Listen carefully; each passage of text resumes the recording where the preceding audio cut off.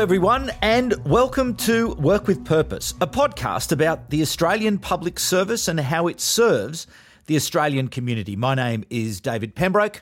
Thanks for joining me.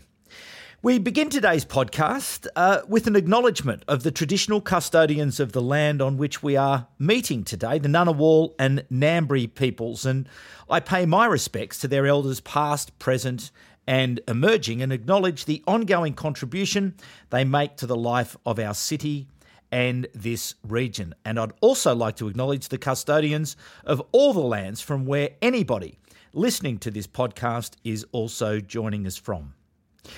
Now, the idea of measuring the well-being of a country beyond strictly economic indicators such as gross domestic product or employment numbers is not new, but it's certainly becoming more widespread and mainstream. New Zealand, Germany and Scotland are three countries who include wider well-being measures in their budgets, and just last month, Australia released its first federal Measuring What Matters framework. Now, the framework has 5 pillars or 5 themes: healthy, secure, sustainable, cohesive and prosperous. And those themes are used to monitor and track progress against each of them with 50 separate indicators. Now, the purpose of the framework is that it will be used by government, business and academia to measure the well-being of Australia's various communities. Now, not everyone is happy with the first version because, in part, it did rely on data from 5 years ago. But the Federal Treasurer, Jim Chalmers, has acknowledged that and says that the future editions of the framework will be updated to capture more contemporary data. So to understand just exactly how the framework works and why it's important, I'm joined today by 2 experts to unpack the framework and how it will help drive better outcomes for Australian communities. Now, Leanne Wells is a freelance health consultant who works with the consultancy 89 Degrees East. She is a former CEO of the Consumers Health Forum of Australia and has served as a CEO of various national peak and state-based organisations in the health sector. She is a health advocate and senior executive with over 30 years' experience across many health and social policy program and service development domains. Leanne, welcome to Work with Purpose. Thanks very much, David. And Professor Rosemary Calder is a Professor of Health Policy at the Mitchell Institute of Victoria University. Professor Calder has worked in health policy for more than 2 decades and heads up the Mitchell Institute's Australian Health Policy Collaboration. Professor Calder has held various senior executive positions in health policy and administration in both state and Commonwealth departments of health and was the head of the Office for the Status of Women in the Commonwealth Department of Prime Minister and Cabinet. Professor Calder, welcome to Work with Purpose. Thank you, David. So, Leanne, perhaps let's just start with you. Why is it important to look beyond those traditional economic factors of, say, GDP or unemployment to measure how well a country is performing? Look, I think it's fundamentally important, David, because it allows us to broaden the scope of public policy debate and discourse and our aspirations for the country. So to me, it's about relevant, responsive, modern government and better governance and better policy. It's also about being people and community centred, I think, because in looking beyond traditional economic measures, we're measuring how well we're delivering on what matters to people. We've got an adage in the health sector that rather than ask patients what's the matter with you, we ask what matters to you.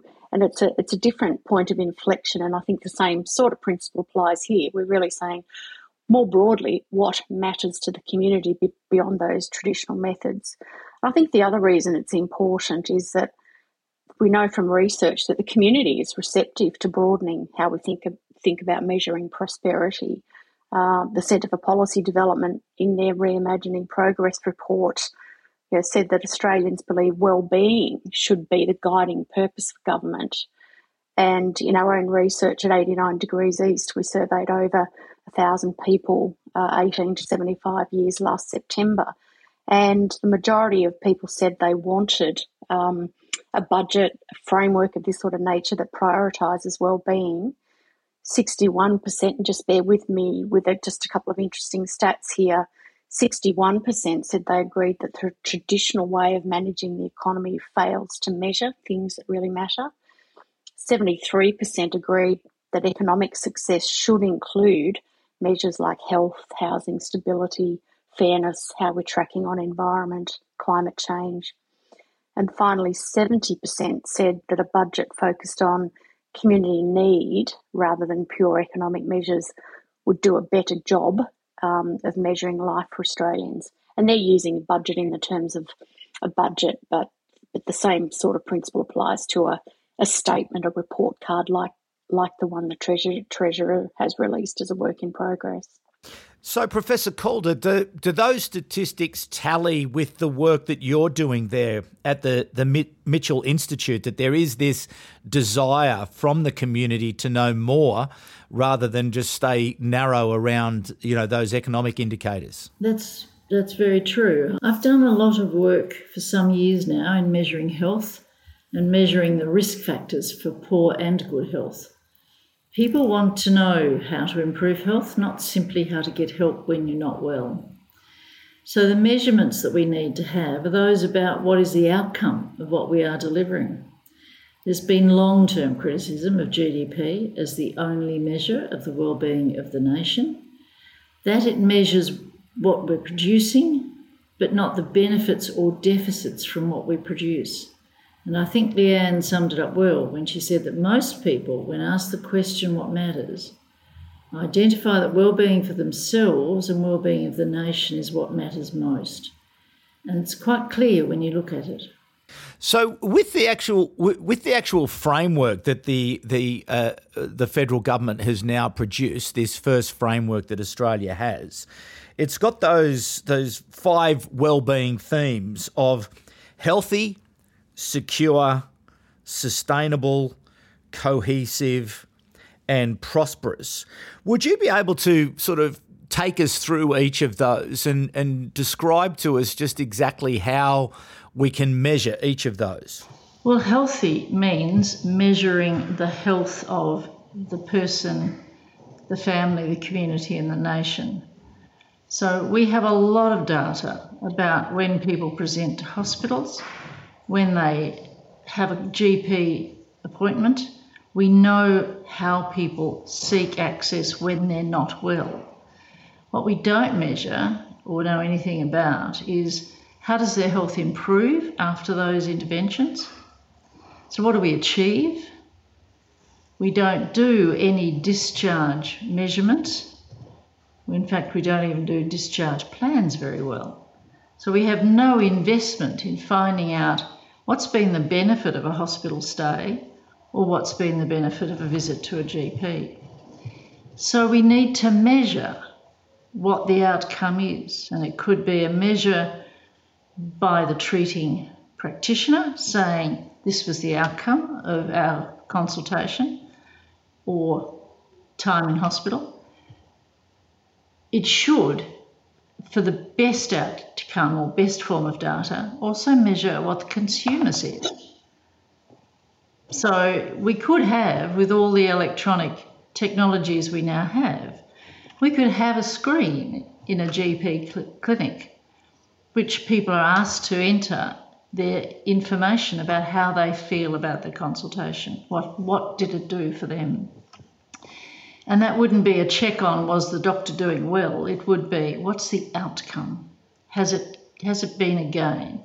And it might be that they're asked electronically some weeks later about the benefit because that's the better measure. So at that level of detail, I'm describing what you do to try and measure health outcomes. We also need to measure how we stay healthy.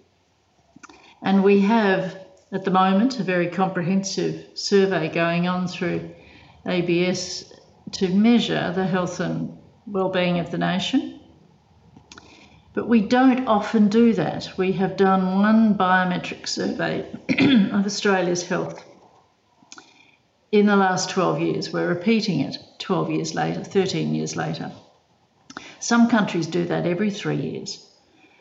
And those biometric measures measure how well people are in the community and identify where the risk factors are for poor health.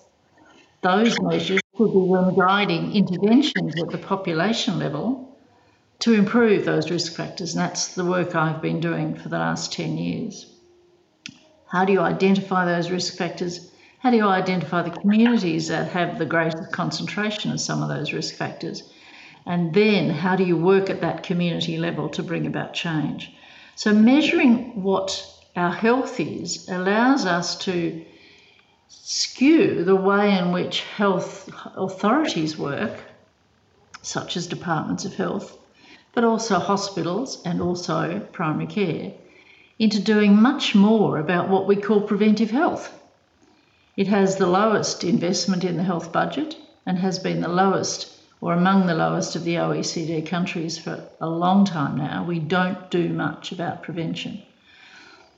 We do invest a lot in vaccinations. That's fantastic. We need to back that up with investing a lot in the risk factors that contribute to very preventable illness in our community. At least 1/3 of the burden of chronic disease is estimated to be preventable.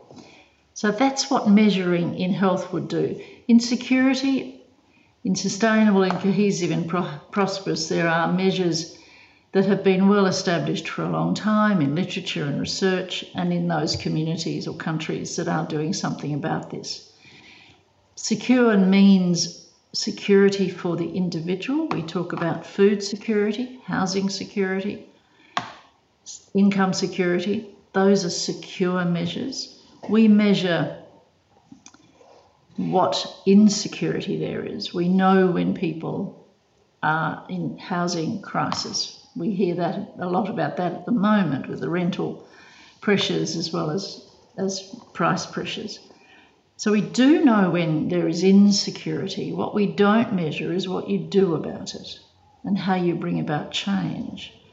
Had we been measuring those security factors for the last 2 decades, we may not be now where we are with the rental and housing crisis.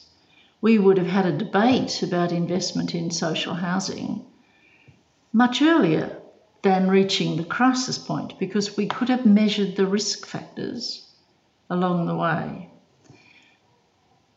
I think I might leave it there because I'm pointing out that the whole notion of measurement is to identify the measures that tell you how well something is being achieved, how prosperous a person is, a family is, a community is, and our nation is. How cohesive. We really don't measure that at all. We deal with the crises of lack of cohesion. We don't invest in measuring cohesion and identifying how to achieve the measurements that we define as the best level to reach. So measurement has to be developed with people and processes that it is measuring. So, Leanne, Professor Calder there outlines a very clear and very comprehensive pathway to a better understanding. But how difficult will it be to build this wellbeing framework in a way that it can be reliable, it can be used for decision making? How far are we away from really being able to have these effective measures in place? Because it sounds to me like there's a fair bit of work to be done before we've got something that is going to be really robust and reliable. Yeah, look, I think, the Treasurer himself has said that the framework and the wellbeing statement that he published a few months ago now is a work in progress. It will evolve.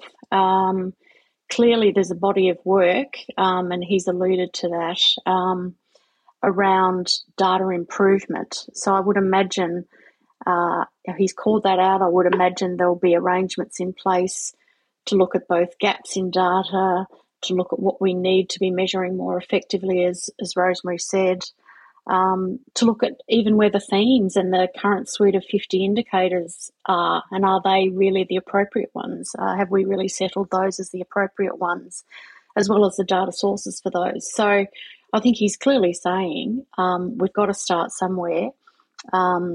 This is the beginning of a process. The statement as it currently stands is not an end in itself. So data is a big issue. We're generally well served with data here in Australia. ABS and the Australian Institute for Health and Welfare, for example, we've got good data gathering and interpreting bodies like that. But Rosemary's comments, I think, are very, very moot. It's about what we're measuring and why we're measuring, and how we're using that information to transform and respond through better policy and better programs. So, Leanne, what role then do inclusion and equity and fairness play in wellbeing? Look, I think they are fundamental concepts. It's fundamental that we have an inclusion and an equity lens on this.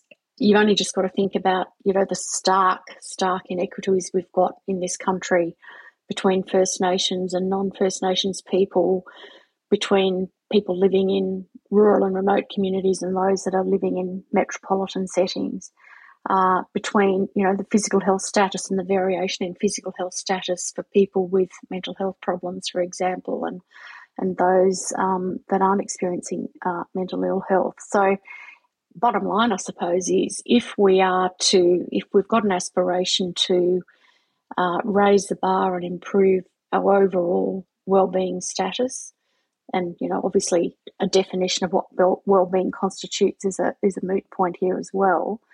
But I think fundamentally, if we are to improve wellbeing across the board, if we start by improving wellbeing for the most disadvantaged, we improve it for everyone. So I think inclusion and equity is really fundamental.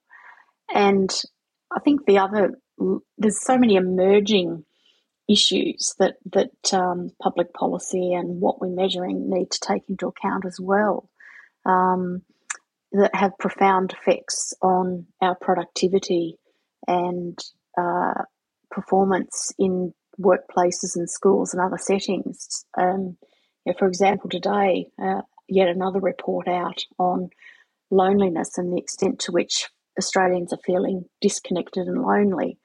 33% of us are saying we're feeling disconnected and lonely.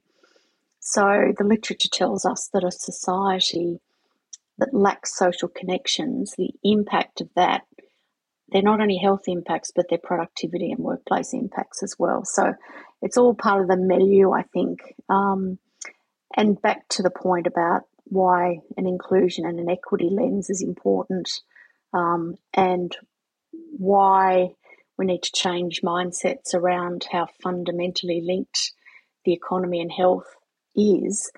COVID was a game changer. It taught us, if it taught us one thing, it taught us many things, but if it taught us one thing, it was how central health is to our economy. If we don't have health, we don't have an economy, to put it in fairly bald terms. So I think that's the comments I'd make, David, on inclusion and equity. A big topic in its own right.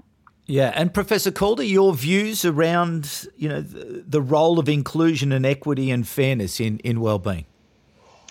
I absolutely concur with Leanne. They are fundamental measures of healthy and well community and society. And we know that because we measure the deficits, and we've long measured the deficits. We've long measured who owns their own home, who is in a homeless situation. We know the problems. We don't look at all how we measure gain, how we measure improvement in those, and that's what we need to change.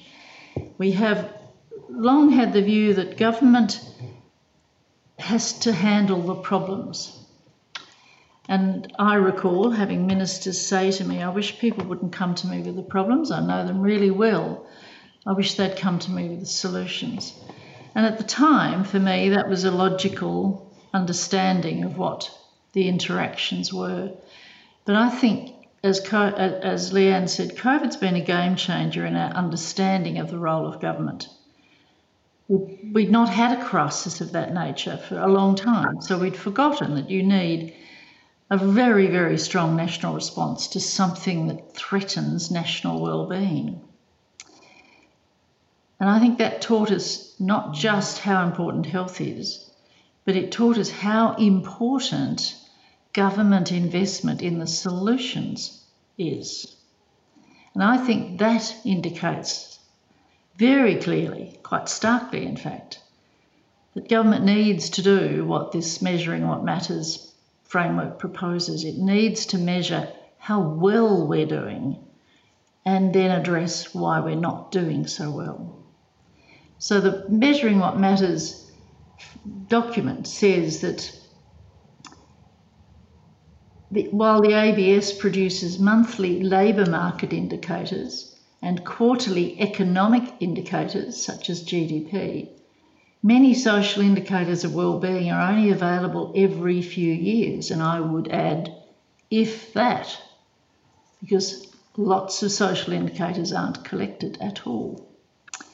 Many indicators for First Nations people are only produced every 5 years, and data for cohorts such as culturally and linguistically diverse people, LGBTIQA plus people vary by data source, and I would add to that a whole lot of different groups within our communities we don't measure their health and well-being at all well, that we don't distinguish what is the difference in why they are at high levels of healthcare risk or at high levels of chronic disease.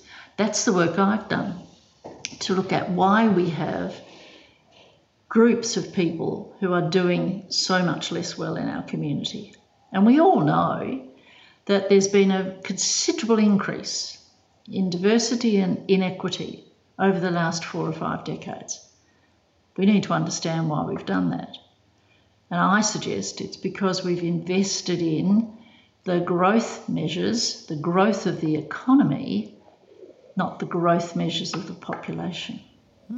So, Leanne, this is happening around the world. And as I mentioned in the introduction, New Zealand, Germany, Scotland, other countries are looking at these wellbeing measures. What can we learn from the experience overseas that can help to address just exactly some of those issues that Rosemary has just mentioned very clearly about some of the gaps that are obvious and need to be addressed?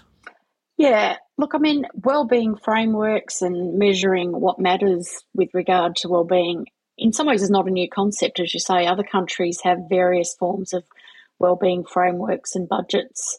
And the OECD itself has the Better Life Index that compares quality of life around the world. So our Measuring What Matters statement is our first foray, really, at a national level into that space. Some jurisdictions already have wellbeing frameworks. Here in the ACT where I live, we have one. South Australia has their health in all policies thinking, if you like. But as the Treasurer said, I think we've got the framework, we've made our first foray, its application will evolve. There seems to be fairly determined political stewardship around advancing this work. So there's the whole data piece that Rosemary was talking about, work to check that we've got the right indicators and evolve them over time, work to consider what are we collecting it and is it current and could it be more current? What are the gaps in data? So that's a whole piece in itself. And, the hope would certainly be that the framework as it stands spurs and triggers that body of work. But I think its application is enormous. And there's a lot of options ahead of us as a country, depending on where the government want to take this. You've got approaches, in some countries like Wales that are very systemic, where you have a future generations commissioner. So their lens on this is very much about shoring up the well-being and prosperity for our future generations. So their commissioner is tasked with reporting on outcomes, and they actually embed their future generations commissioner and their well-being approach, and ensuring ensuring that they're taking a sustainable approach to wellbeing impact in legislation. So that's one end of the spectrum.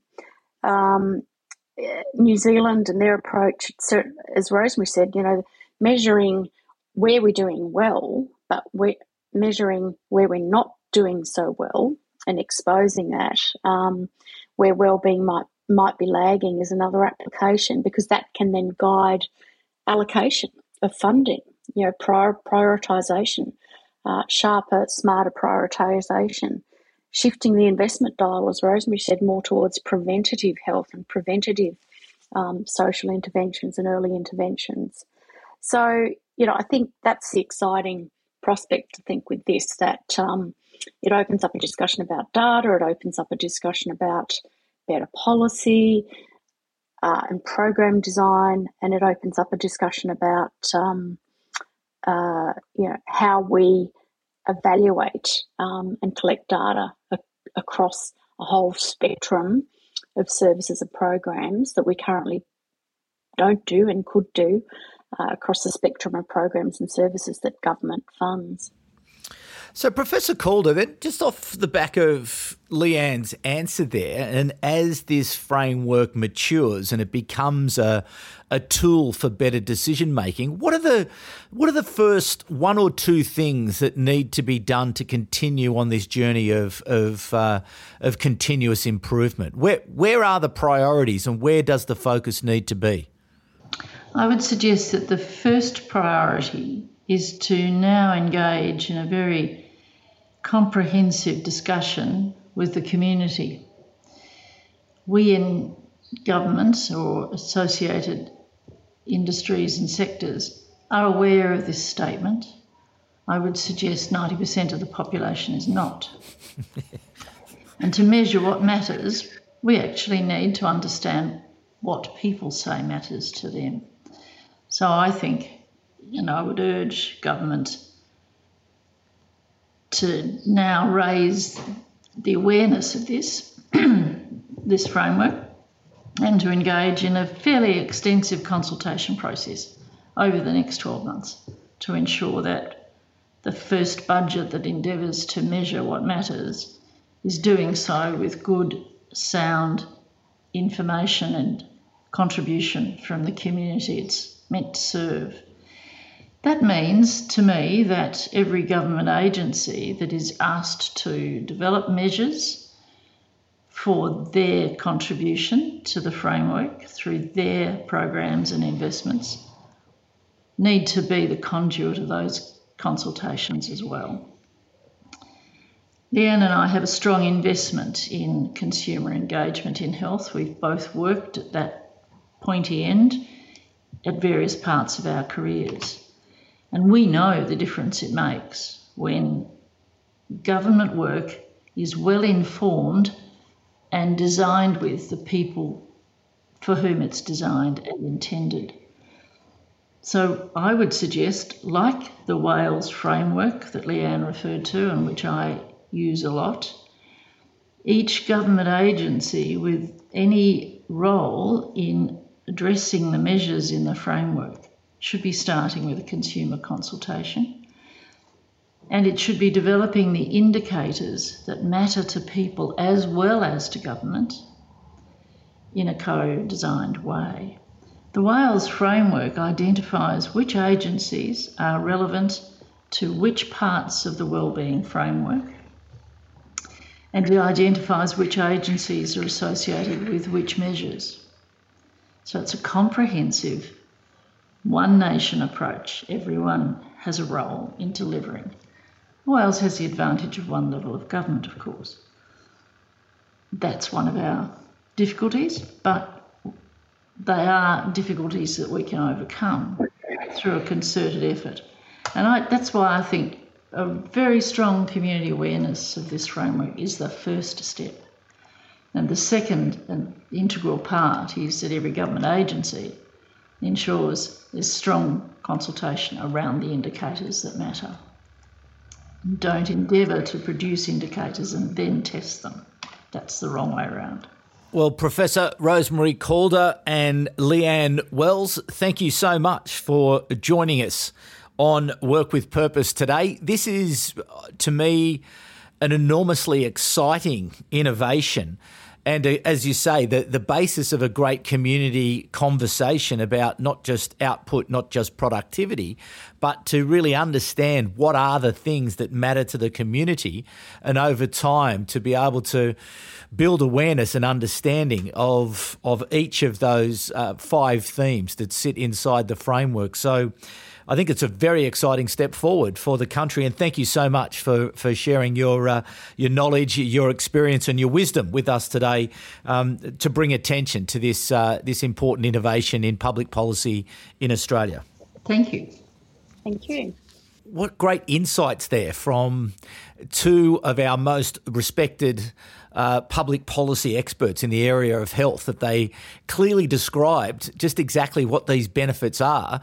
And I think it's also exciting with, as Leanne was suggesting, around the opportunity around technology to really capture these insights, but then to use them and to roll them together in such a way that it can be used for better decision making and better prioritisation and allocation of precious taxpayer resources. So exciting times. But thanks, audience, for coming back once again. Work with Purpose is a co-production of IPA, ACT and the Content Group, with great support from the Australian Public Service Commission. And if you do have any ideas or suggestions, please connect with either Content Group or IPA on LinkedIn, or an email to events@act.ipa.org.au. To the listeners, also, if you could, find time for a rating or review on your favourite podcast catcher. It helps us to be found. And there are quite a number of reviews out there about the program, and we're very grateful for everyone who's been able to do that. So it doesn't take long just to get out there, and it will help us to be found. And so really very grateful for that support. We'll be back with the next episode of Work with Purpose in a fortnight's time. My name is David Pembroke, and it's bye for now. Work with Purpose is a production of Content Group in partnership with the Institute of Public Administration Australia and with the support of the Australian Public Service Commission.